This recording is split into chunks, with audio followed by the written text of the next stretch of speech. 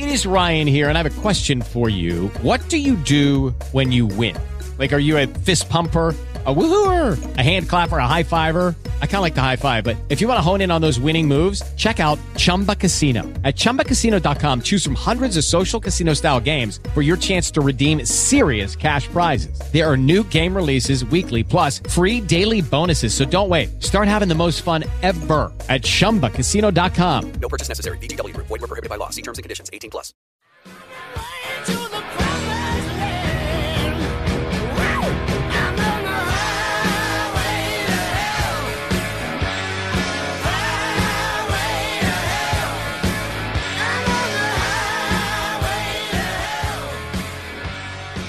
Time for another Bible Geek, and I'd like to thank Jason Lawson right off the bat for producing this thing.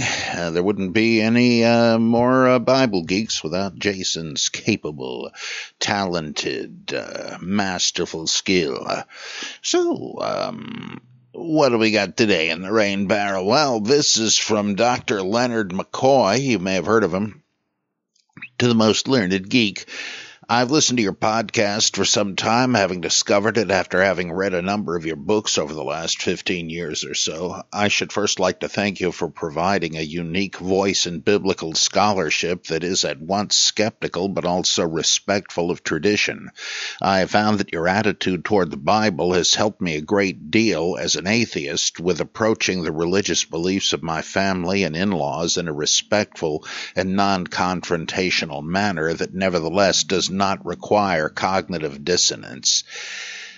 Well, Bones, that is exactly what I'm aiming at. I'm glad the seed hit fertile soil. Thank you. Okay, back to Leonard McCoy. My choice of pseudonym is motivated by the fact that I am a surgeon and lifetime Star Trek fan.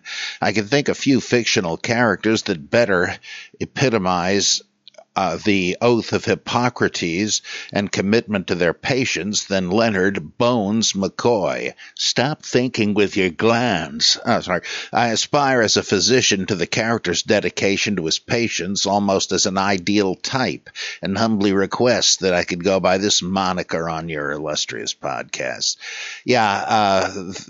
My daughter Victoria used to call Star Trek the Leonard McCoy show. She loved him so much, and he is great, great actor, great character. In fact, my favorite McCoy scene, though there are, a huge number of great ones, but the thing that I get the hugest kick out of is in the Star Trek, The Voyage Home, the one with the whales. When the Enterprise bridge crew goes back to the 20th century and Chekhov is injured and brought to a hospital, which you'd think could be a favor, it alarms the crew once they find out about it, and they have to Kirk and McCoy invade the hospital to save him from the clutches of barbaric 20th century medicine. It is hilarious as satire. So we're dealing with medievalism here, Jim. It's the goddamn Spanish Inquisition. Oh, that is so great. Anyway, back to Bones. I would like to add to the discussion in a recent episode regarding God as a proper name in the Chinese language, with Jesus having in effect the same family name as Yahweh. The question was asked whether something similar occurs in Korean or Japanese. Well, in Korean, the Christian God is called Ha-Nu-Nim, with the syllables sounding like the word for a laugh, the middle with a short O-O vowel sound like nook or book, and the last syllable, nim, pronounced neem. The short double O sound is romanized as U, so that would be Hananim. Okay, this means literally something like honored sky, with the word Hanuel, I don't know if I'm saying it right, meaning sky or heaven, nim being an honorific suffix. Sometimes it is written or spoken as Hanunim Geso, with Geso being an additional honorific, turning it into a gloss like most respected, honored sky. In China, doesn't Shangdi mean the sky? And of course, Zeus means bright sky, ultimately. Okay, anyway, sorry. Jesus, on the other hand, is referred to as just Yesu, not too different from the Hebrew, I guess, or Yesunim, honored Jesus. So as far as I understand Korean, which is by no means as a native speaker, see below, there is not an analogous rendering of Jesus having the same family name as the Father. Having taught over the years in a seminary and even having some experience with the Unification Church, can you offer your thoughts on why Asian and Asian American Christians tend to choose more conservative evangelical congregations? My beloved wife is Korean American and grew up in Korean Baptist and non-denominational churches. She espouses predestination, but I don't think she would recognize or be able to describe it as such, or that some of the other beliefs she and my in-laws hold would essentially be described as Calvinist. I find it fascinating that they, at least because they are our laity, haven't ever seemed to give much thought to the source of the specific doctrines they hold. Have you found this with any of your students in the past? Well, most of the Korean students I had at Drew, and there were a number of them, large Korean contingent there, were, of course, industrious and highly intelligent. I just minutes ago got done writing a letter of recommendation for one of them for a position on a faculty, and did fine work.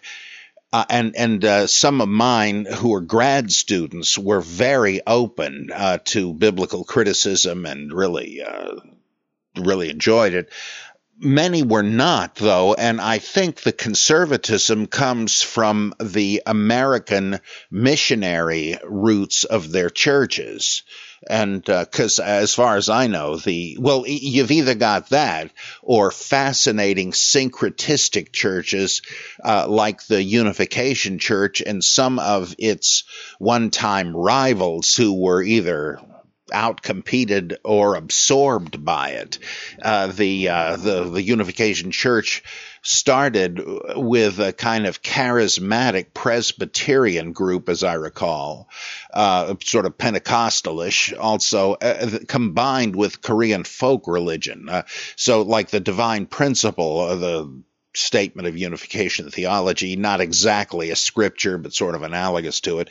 It combines the Bible and the Chongam Nok and the messianic beliefs of unificationism, combined the second coming of Christ with the Korean expectation of the true man. I forget the Korean name for him. But you have a genuine mixture of Asian and Western Christian ideas in the ever fascinating Unification Church. I still have friends on the faculty up there. I just have always been very impressed with them. And the stuff you used to hear about them was largely hysteria, it seemed to me.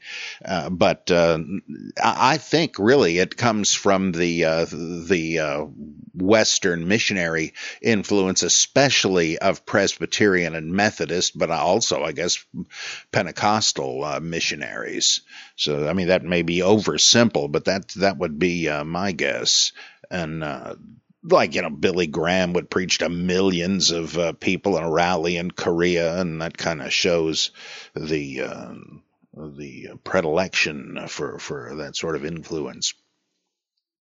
Okay, thank you, Bones. Let's see. Let's see here. I gotta do some scrolling. I have two questions. First, I recently spent some time in the Republic of South Sudan. Wow.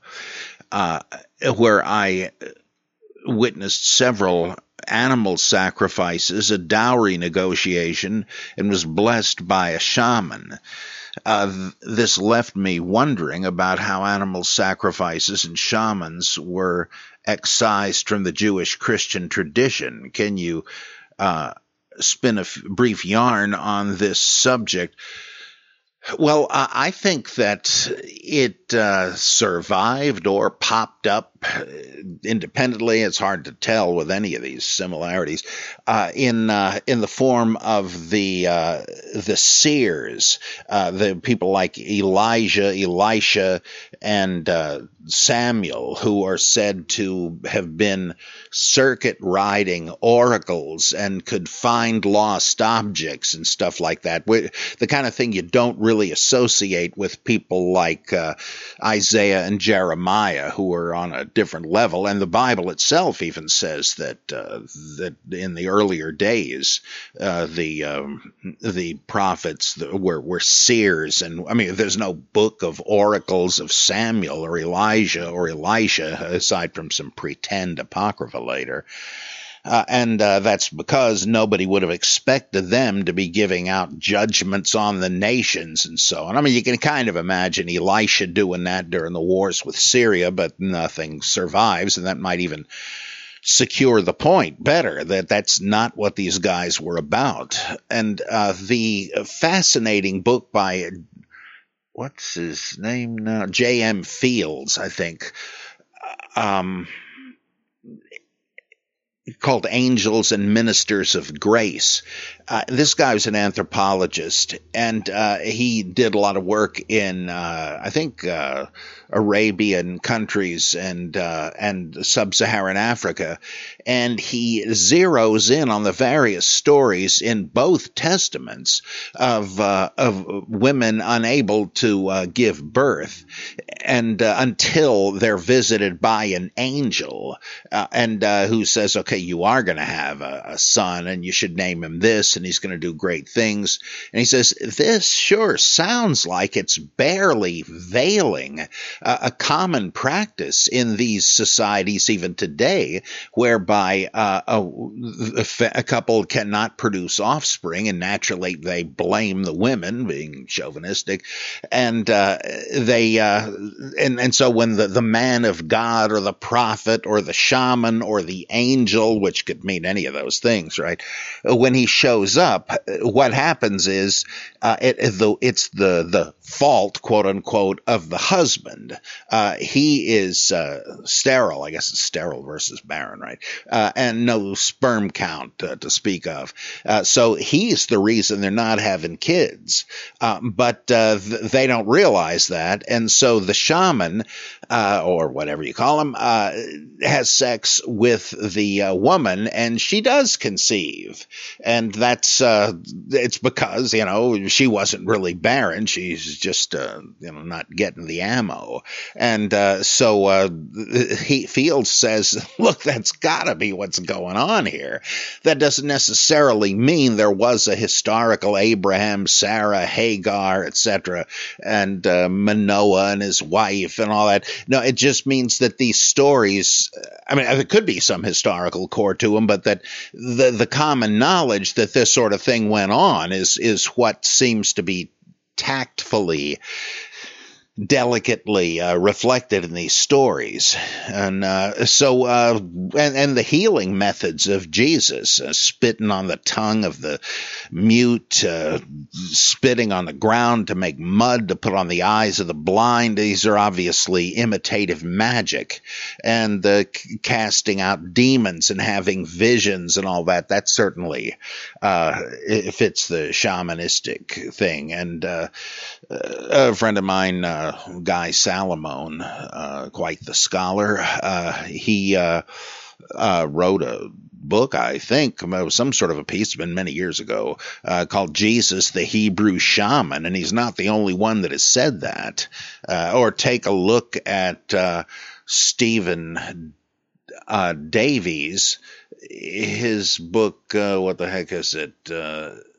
I think it's Jesus the Healer. That was the title of the first edition. There's another one out. I cannot think of what it is, but he understands Jesus as a shaman. So that does show up, even the way Peter is depicted, and the apostles of the apocryphal Acts of the Apostles, who must have been based on these charismatic itinerates in the first couple of centuries of the church. They seem to fit the image of shamans.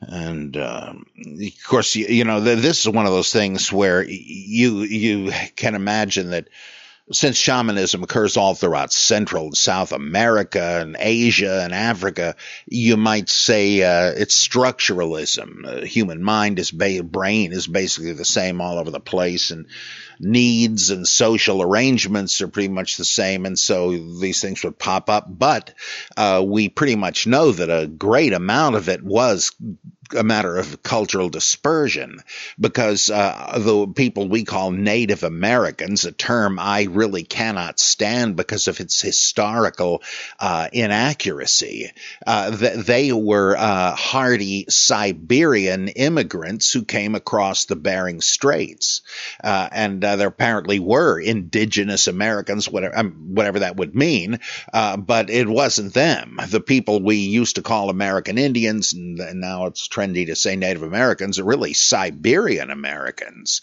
And they're fine folks if they come from Mars or whatever. I don't care. But just as a matter of being a pedantic windbag, I have to say, I think that's more accurate. Well, shamanism is big in Siberia and elsewhere in Asia, and so no wonder it pops up all over the Western Hemisphere.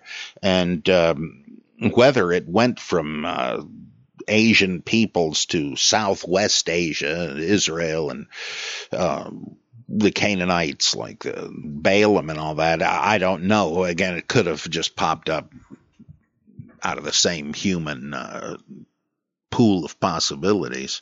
Anyway, let's see. First, I'm sorry. There's a little bit more of that question. I didn't see the rest of it.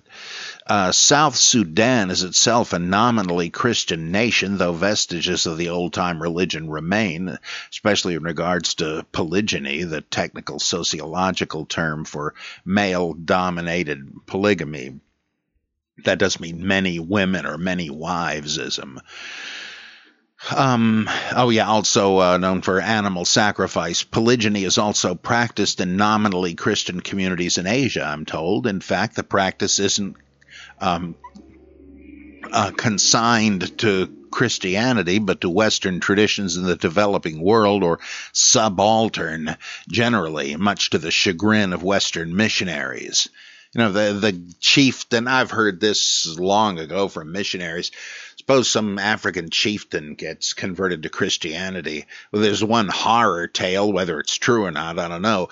They told this guy, well, as a Christian, you can't have more than one wife. I don't know what they thought he would do, but he had all but his favorite drowned. Of course, that wouldn't necessarily be the right inference, but what the heck are you going to do? Just kick them all out? So that is a challenge. Though, to tell you the truth, I do not know why Christianity would not allow for this. Mormonism is Christianity, and there's plenty of polygamy going on there, even in Utah, where it's supposed to be illegal.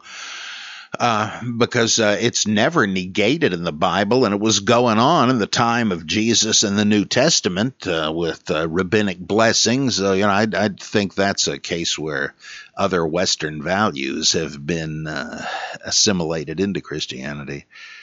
Let's see. So it would seem as though the Western lines of the Jewish Judeo-Christian tradition were more successful in eliminating polyamory than the non-Western traditions. Why?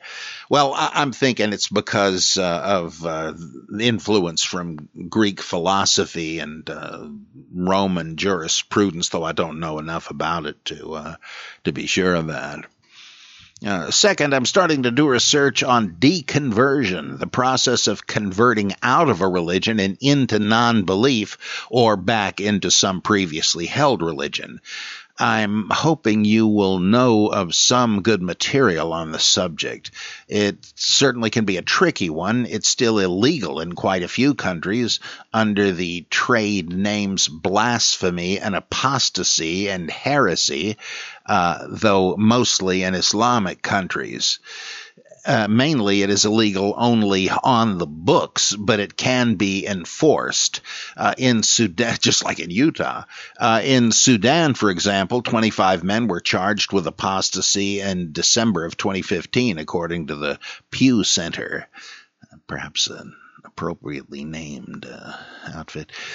Do you know of any ancient deconversion accounts or important scholarly treatments of the topic, or is this more a modern phenomenon?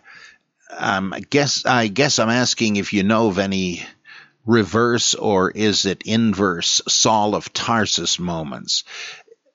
If you're interested, I'll write in with my deconversion experience, since you and your other listeners have been kind enough to give yours. Yeah, sure. This is Daniel Thomas Mollenkamp. Please do, Dan. Love to hear you. My friend Ed Babinski put together a book called Leaving the Fold, which is a big collection of testimonies, hallelujah, from people that left fundamentalism. I believe, I'm pretty sure Prometheus Books published this. I'm sure it's still available. Then there is another one with the same title. I cannot think of the name of the woman that wrote it or the publisher, but I'm sure if you look that up on Amazon, just Leaving the Fold, both would pop up. There is a book by Philip Helfer, Helfaer. Boy, what the heck is the name of it? It was a Beacon Press book. Oh, man. Was it I think it may have been The Psychology of Religious Doubt. That is a really fascinating set of case studies, half of them with how it had a therapeutic integrative effect for these guys to leave their religion, but for these to go in a more religious direction. It's really, really fascinating stuff. I think I got the title right, but if you can look up Philip Helfer, Helfaer, I don't think there's an intentional pun with hellfire there, but you never know. And if you looked up The Psychology of Religious Doubt, even if they're different pieces, they would both be good. Two different books possibly, but I think that's the author and title of the same work. And there are others that would probably come up on Amazon, having looked those up. I have an appendix to my book, Beyond Born Again, about advice for people contemplating leaving fundamentalism, so as not to become a anti-religious fanatic and not to give heed to threats of hellfire that were used to scare them into staying within the fold. And, of course, the rest of Beyond Born Again is a whole mess of arguments against fundamentalism, though I'm very careful to say I am not trying to argue against Christianity or even against evangelicalism. I'm merely saying there are a lot of bad arguments and stupid approaches that evangelical Christians would be well advised to drop, and then, of course, see if they have any real reasons for it or healthier versions of its practice. And I'm not saying you won't, but you need to drop the intellectually dishonest and emotionally immature nonsense.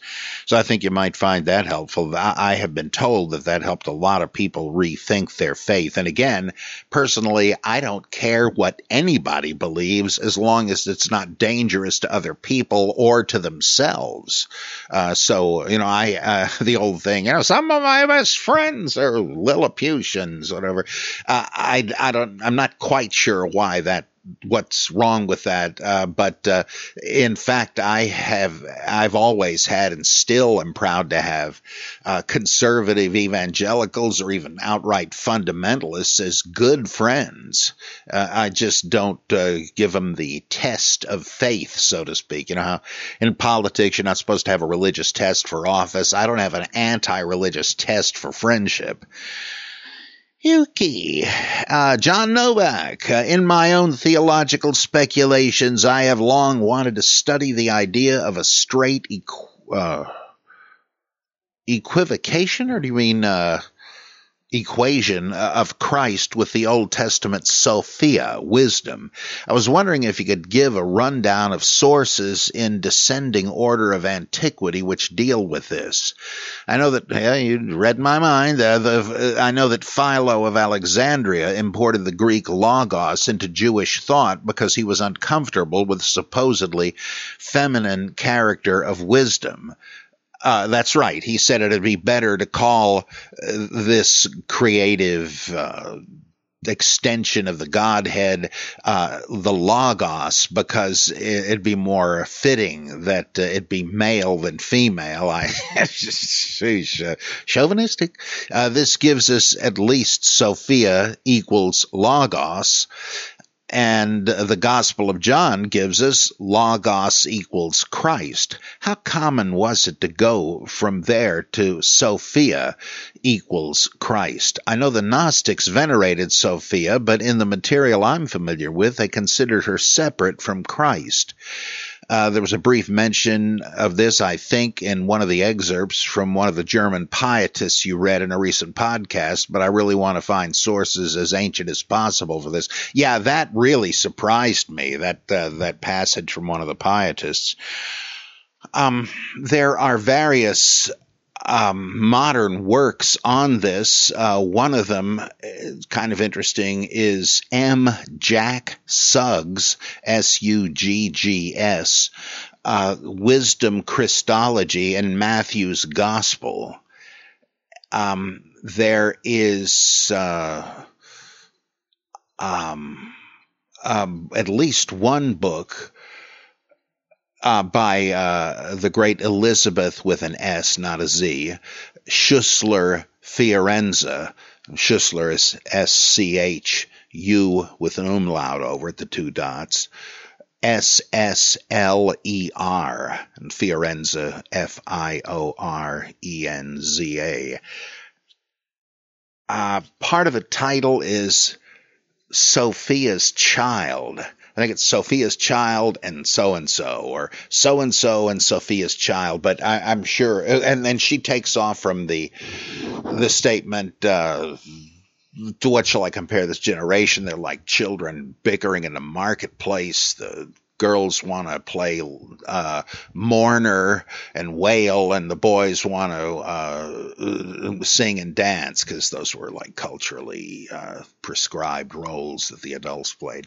And so they can't get together. And Jesus says that's just like you saying that John the Baptist who came neither eating nor drinking must have been a demoniac, but the Son of Man who came eating and drinking, he's a glutton and a drunk. He says, that's all you do, and nobody can win. And he says, nonetheless, wisdom is justified by her children. Now, that could just mean the results of wise behavior will out. You'll see we were right, despite your absurd caviling right now.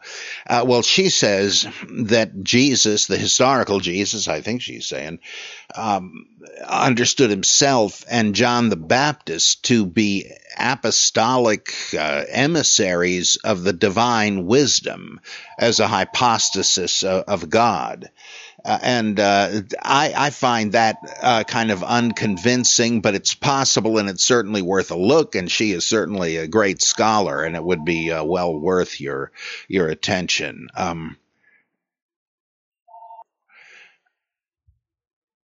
There is also a famous article in German that I have never run across. I've only seen it referred to many times. Weisheit und Torheit and something or other. Sheesh, I can't think, but it's like the wisdom, the importance of the wisdom figure in early Christian Christology. I just can't think. I can't even recall who wrote it. I'm ashamed to say. I don't know why it's not been translated. Decades old. In Gnosticism, you're right. There is a link between Sophia and the Christ Ion, and then the earthly Jesus. But there is kind of a link, a homology, because some Gnostics had a Eucharist, and the wine was to symbolize the sufferings of Sophia. It's like a variation on the redeemed Redeemer myth in other types of Gnosticism. But in some, it is Sophia who is rescued from this dark world by Simon Magus or others. Let's see, I think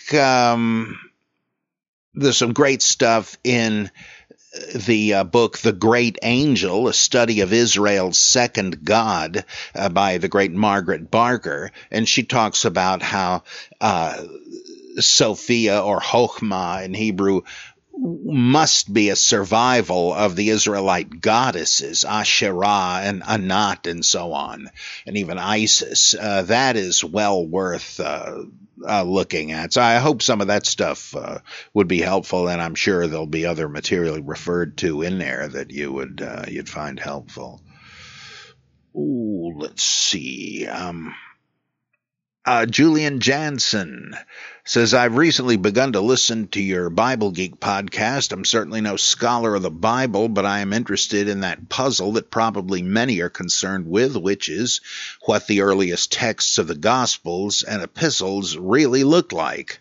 I understand there are a large amount of textual variations which seem to cast a lot of uncertainty about the ability of any scholars to plausibly justify an interpretation of which language is original, or at least in the earliest copies. 100+ years of telephone game is difficult to cope with. As I've recently looked at how little ground appears to be covered by the earliest manuscript fragments, those of the 2nd to 5th centuries, it occurs to me that there may at least be a way of getting a range of probabilities that the frequencies of given variants existed in the earliest years, at least given the ones we have available. Specifically, I'm thinking that one could take frequencies from more complete later periods and use that as an assumed value for a given variant. That would at least give an idea of how infrequent certain readings would be, assuming the textual variant frequencies would be unchanged. If, for example, we find that a few given variants are uniformly in the earliest texts, or appear fairly common but very rare in the later texts, it seems to me that would imply a high likelihood that the frequency distribution of the textual variants have changed. Unfortunately, I have doubts this can be used effectively to prove what the reading of the earliest text would be.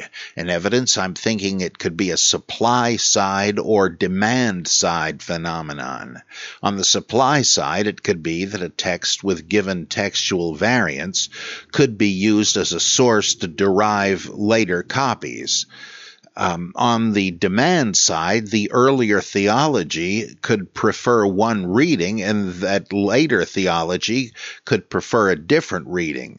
Attempted smoothing over of inconsistencies in one text or between texts is a possibility, but an inconsistency could be created from an otherwise consistent text because a scribe was trying to make a different point and simply did not notice the inconsistency he created by making one or a few changes.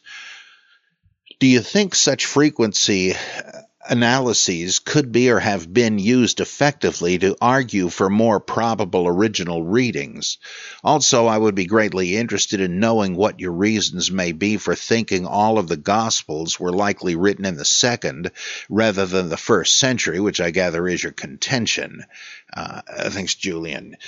I think you're describing important axioms of textual criticism.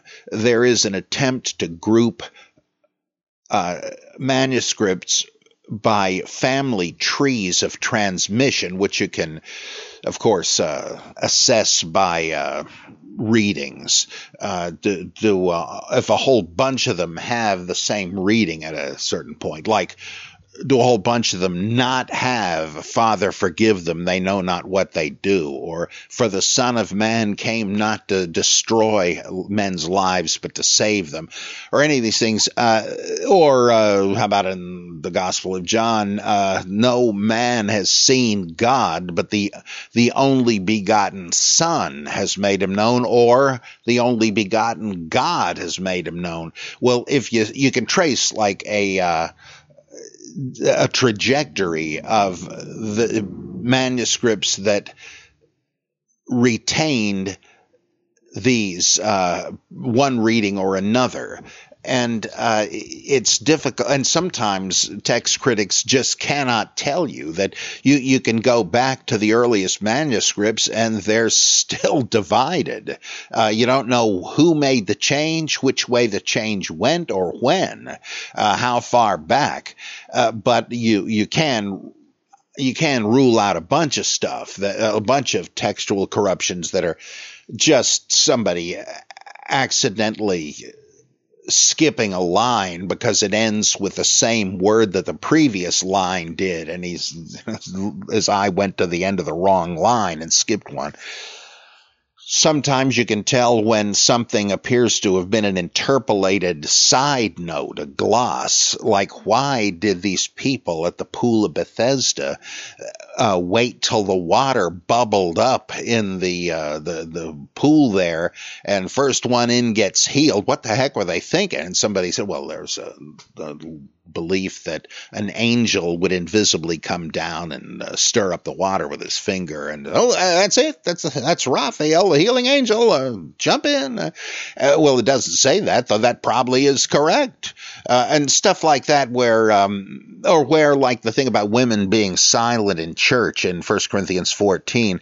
In some manuscripts, it occurs a couple of verses earlier than in others, and that would make a lot of sense if originally this was some scribe's comment, and a couple of later scribes seeing that said, "Oh, I guess my predecessor left this out by accident and went back and penciled it in on the margins." Well, in my copy, it'll be where it belongs, which I guess would be here.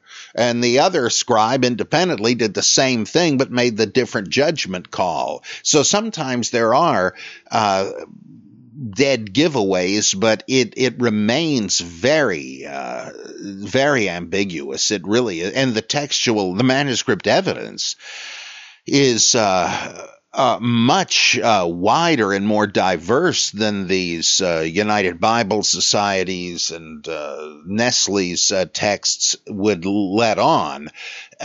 J.C. O'Neill and others have put out tables of a fantastic array of variable readings, and some of which are just disregarded. But O'Neill makes a pretty good case, for instance, in his commentary on Romans, that they should be taken seriously, and you get some interesting results as to what is likely an interpolation or not. The thing that really gets people tearing their hair out is arguments, of which there are many, that this or that passage is an interpolation, but before the period from which manuscript evidence survives. And generally, scholars say, well, that's just speculation. We don't have to take it seriously, though a couple of them admit, well, if we did take it seriously, that would destroy the whole game we are playing. that you could never be sure what was originally in there. But, they're pretty convincing to me. Arguments offered by Winsome Monroe and William O. Walker and various others that several passages weren't in there, and that does give people fits. And why? Well, because they have this sneaky agenda that this is holy scripture, even if their own theology no longer really makes that possible. And they at least want to do stuff like saying, well, here was the theological position of the Apostle Paul. Maybe, right? They don't want to have to say that. So they're already doing something like this. And the horror of uncertainty, I think, especially comes from this ghostly and dangerous possibility that there are interpolations into the earliest manuscripts that can no longer be traced by hard copy evidence. Let's see. Okay, why the 2nd century? Well, for one thing, the Gospels seem to be unknown until about that time, and we have. We know 2nd century apologists like Tertullian and Irenaeus had them. We know Marcion had some version of the Gospel of Luke, though he wouldn't have called it that. That name probably wasn't on it. We know that Justin Martyr, again, in the 2nd century, knew of something he called the Memoirs of the Apostles. And he has several Jesus quotes, but they look like composites of different versions, like halfway Matthew, halfway Luke. Does that mean somebody did a gospel harmony that he's quoting from? Or does it mean that this is oral tradition, that these different sayings kind of bounced around a good bit? I mean, sometimes in between the synoptic gospels, there are sayings that are largely the same but have significant differences because of either redaction or just unwitting harmonization via memory quote. And I believe Helmut Kester believed that that's what was already happening in Justin Martyr's memoirs quotes. Walter Schmidtald says the Gospels are virtually apocryphal until the 2nd century, that nobody's heard of them. This goes into the question of why the heck do the Pauline epistles not seem to know any gospel tradition if it was circulating? I mean, of course, this is a big mythicist argument, right? Tell me why Paul, forget written gospels even, the circulation of these sayings of Jesus orally. Tell me why on earth Paul would not have quoted several of these that would have definitively settled many issues that come up in the epistles, but have no reference to, Jesus settled this one. No, he doesn't say that. He just comes up with weird scriptural arguments or pulls rank or whatever. That's an even more serious version of it, but you don't really see the Gospels popping up until the 2nd century. Plus, there are big hints of anachronisms. We're told that rabbi, my teacher, my master, that did not come into currency as a title for Jewish scribes until the early 2nd century. The reference in Matthew to the Pharisees who sit on Moses' seat, it's just figurative. Well, I hate to tell you, but that was part of synagogue furniture in the 2nd century. Probably whoever wrote this lived in the 2nd century. And there are other things. Luke fits in with 2nd century genres like Hellenistic adventure novels and apocryphal infancy gospels, elements of the apocryphal Gospels of Paul, Thomas, Peter, John, etc. I deal with this in the introductions to the books in the individual Gospels in my book, The Pre-Nicene New Testament, and the abridged version of that, the Human Bible New Testament. And I would refer you to that since I probably don't have the lung power to cover all the ground here at the moment. You got some pretty good questions. Oh, let's see. One from the erudite Dr. Barton. Okay, I want to make sure I don't mix up two questions here. Okay, I got Dr. Barton's. Listening to you ramble, speak on the subject of Gideon's ever-diminishing army, I had an amusing idea. Now, the usual theory of the tale is that it derived from a fairly typical tiny army defeats an overwhelming horde story. What kind of story is that? Let me just break off here.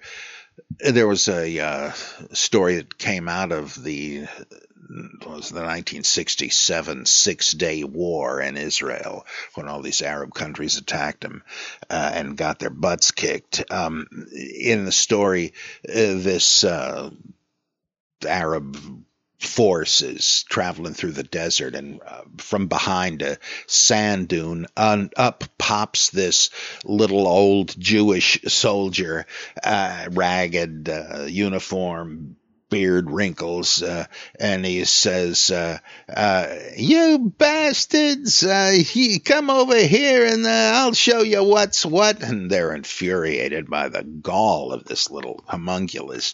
And so one of them says, "Wait here, I'll be back in a moment." And so he goes back there, and he doesn't come back. The same thing happens. It happens again and again.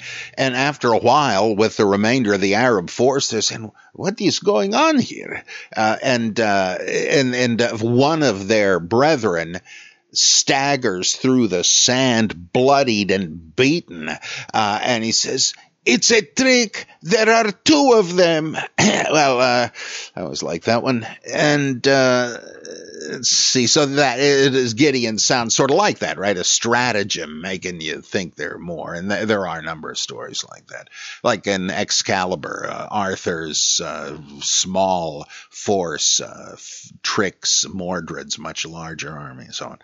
Okay, now the usual theory of the tale is that it derived from a fairly typical tiny army defeats an overwhelming horde story. Okay, the Gideon story. As the story was told and before it was written down, someone, maybe several someone, said, "That's not a very impressive army even for such a tiny nation. I'm not even a king and I can easily raise 1,000 men."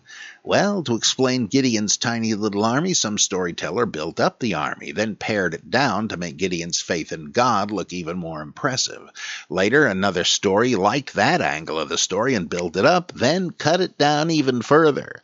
So my rather tongue-in-cheek alternative is that Gideon actually had the large army, but it was an army of guerrilla fighters up against a larger, more professional army. Not being stupid and trust in God goes only so far, he divided his assembled men by ethnic divisions, similar drinking habits and the like, but while he sent them to other locations, he didn't send them away.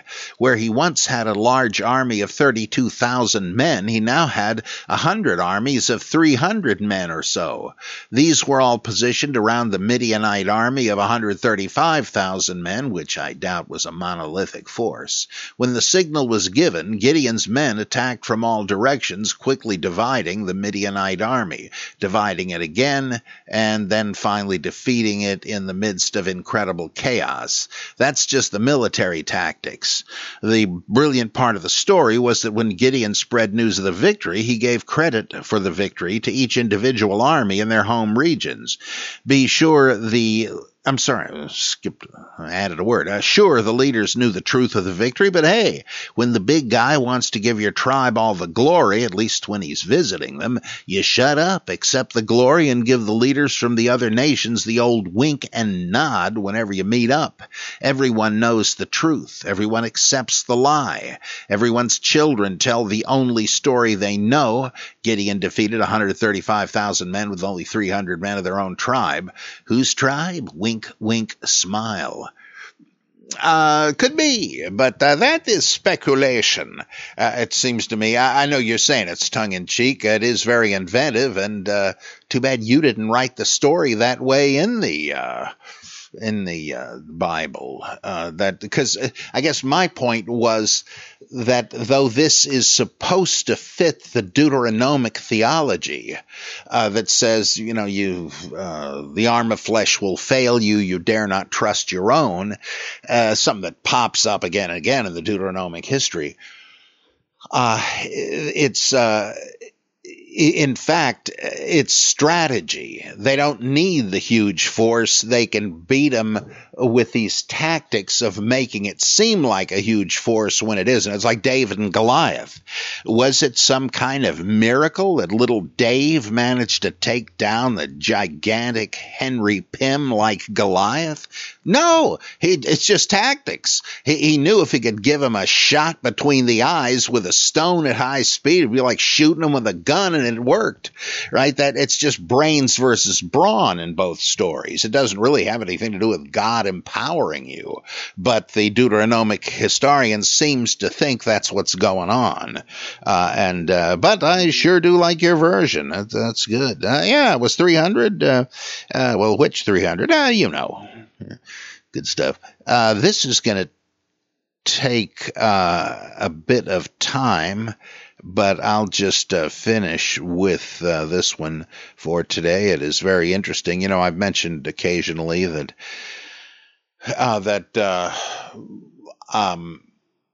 the sacred mushroom used by the Vedic priests is thought to have been Amanita Muscaria, hallucinogenic mushroom. And somebody or other, I forget the first name, Wasson, Wasson, wrote the big book on this, Soma, Divine Mushroom of Immortality. And then there was John Allegro's fascinating The Sacred Mushroom and the Cross.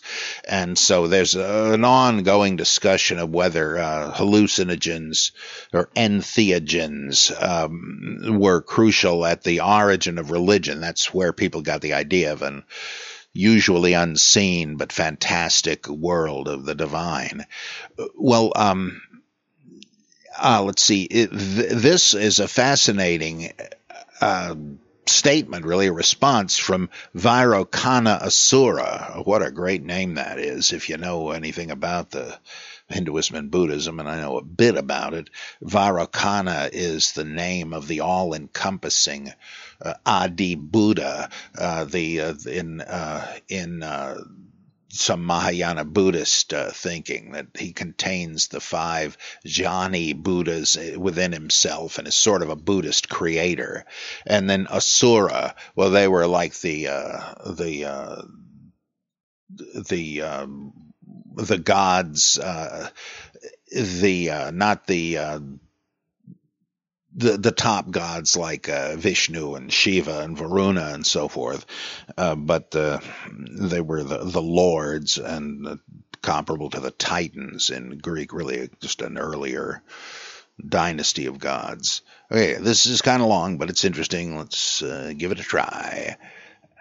I got to scroll back up to the okay. I first of all would like to thank you for your informative podcast. Following your book recommendations, I have perhaps single-handedly pushed Jeff Bezos to his multi-millionaire status. Oh, I know the feeling. I am a proud axe-grinding Hindu apologist, and when I heard in several podcasts your repetition of the theory that the Vedic Soma was the Amanita Muscaria mushroom, I seized my axe and started grinding. Please forgive me that I don't have the exact sources. Boy, this is really exciting to me, to have a Hindu apologist in our midst. I love this.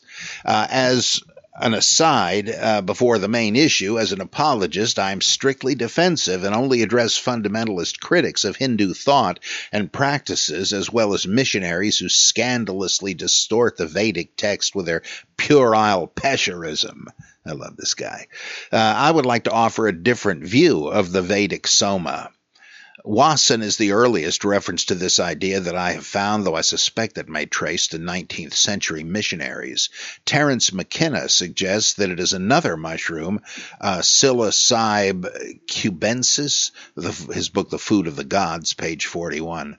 Doniger holds it to be a possible identification with the Soma. The Hindus and Alternative History, I think Wendy Doniger, page 122. The Vedas Samhitas, especially the Rig Veda, written 1700 to 1200 BC, themselves provide us with a variety of details about the Soma plant, such as its rites and its effects when drunk. When the evidence of the primary texts is examined, it in no way supports the identification of the Soma with the mushroom. The only real candidate is ephedra. I'm having trouble with this one.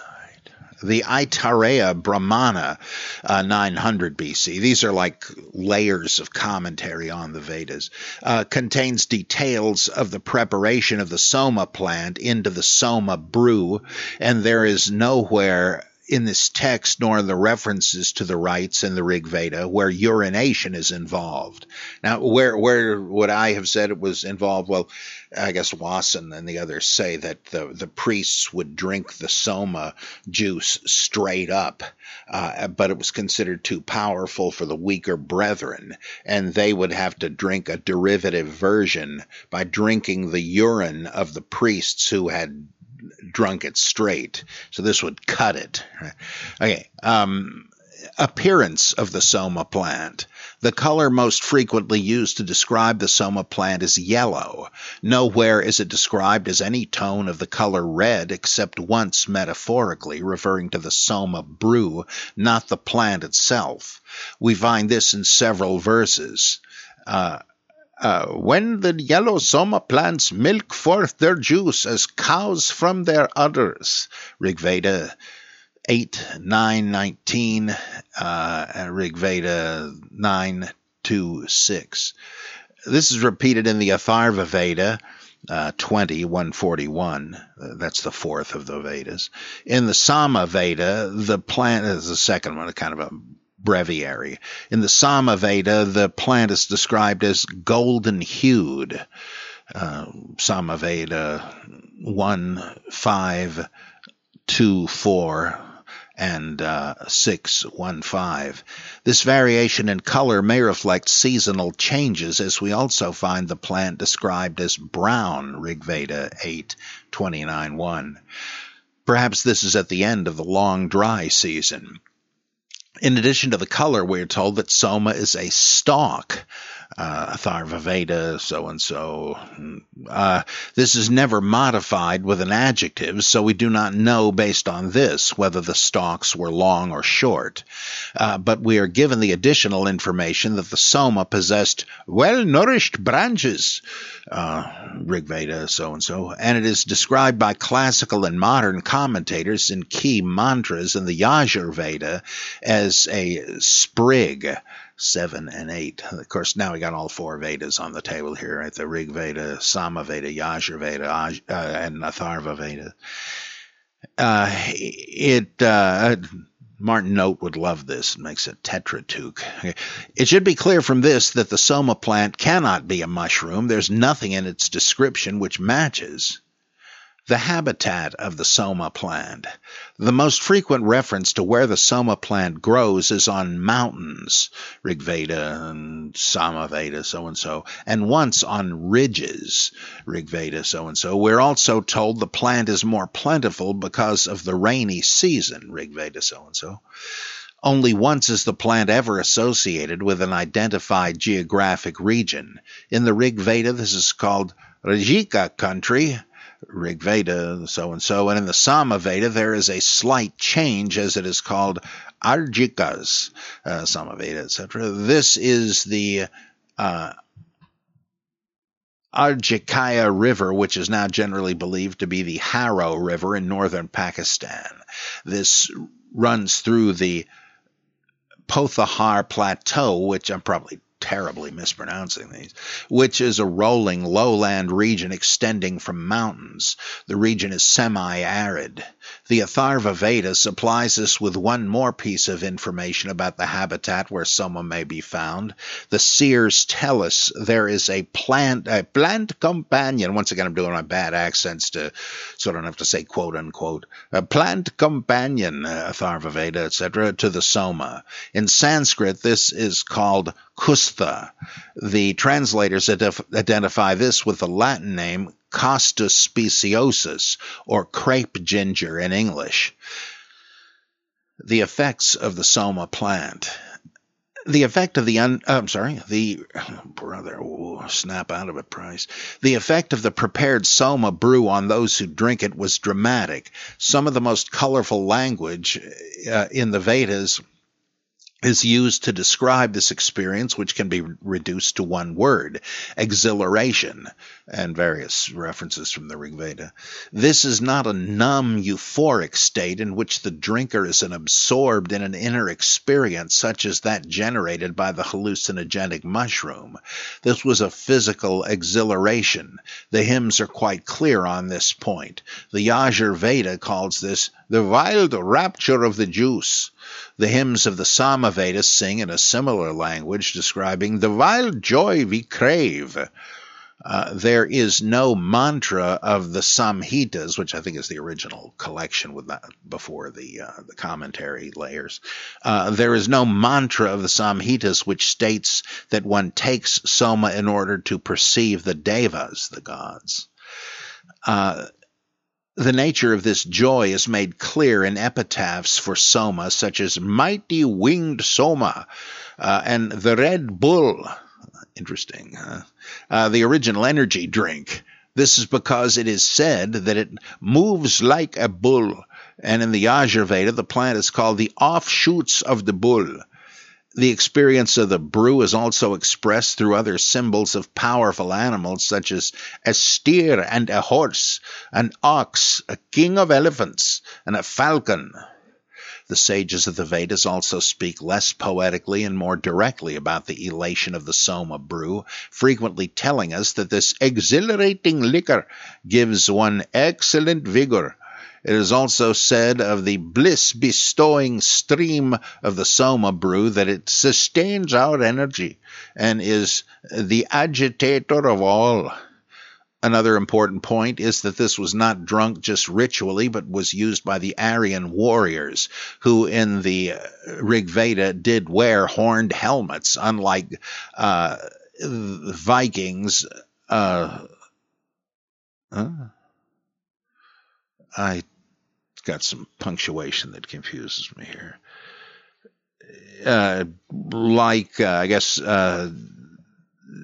Images from Vedic hymns and rituals by Danga. He has pictures of this, apparently. Much like the berserkers among the Germanic tribes, we see in the mythic representation as well as direct statements in the texts. Lord Indra, by the way, I got an action figure of him on the shelf. It's pretty nifty. Lord Indra receives the largest share of the Soma sacrificed, and he is often described as drinking the Soma in many hymns. We're told that the Soma makes Lord Indra stronger to such an extent that heaven and earth cannot contain Indra when he drinks the Soma.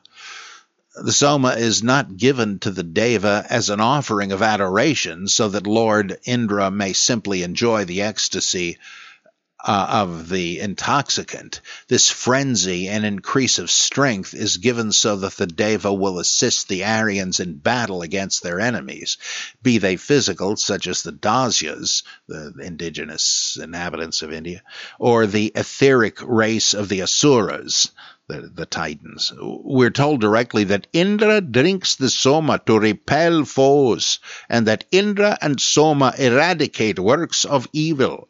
Soma enables Lord Indra to gain the wealth of unbelievers in combat, as well as to slay the powerful Vritrasura, the divine dragon. Lord Indra and Soma together destroy Rakshasa and cannibals. This is also seen in the many military epitaphs for Soma. One of the most prominent is some variation on the theme that Soma is foe-destroying, or gives foe-destroying exhilaration. The warrior is excited to heroism by the Soma to crush the Dajas and drive off the black-skinned Rakshasas. The Soma both speaks encouragement in war as well as proving to be a hammer against the foes in battle. For these reasons, the Soma is also called the guardian of the homestead. In the next verse, we see that warrior princes return from the battlefield still under the influence of the Soma brew, which they carried in leather drinking skins. This is really fascinating. They had drunk before at some point during the battle, or cattle raid, which was more common. 6 princes came to me in pairs, bearing pleasant gifts in the exhilaration of Soma. I received 2 straight-going steeds from Indrota. I received 2 excellent chariots from the son of Athithigna, 2 with excellent ornaments from the son of Ashvamedha.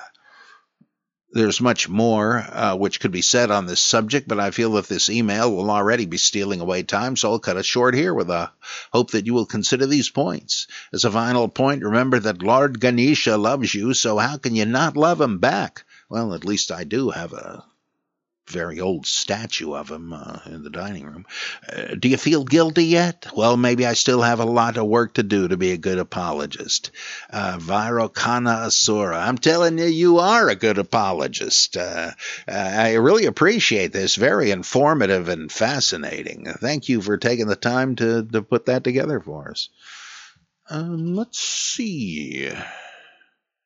Well, I guess I will stop it there. It's been about an hour, and I'll be back with you soon for another exciting episode of the Bible, or in this case, the Veda Geek. Okay, I'll see you then.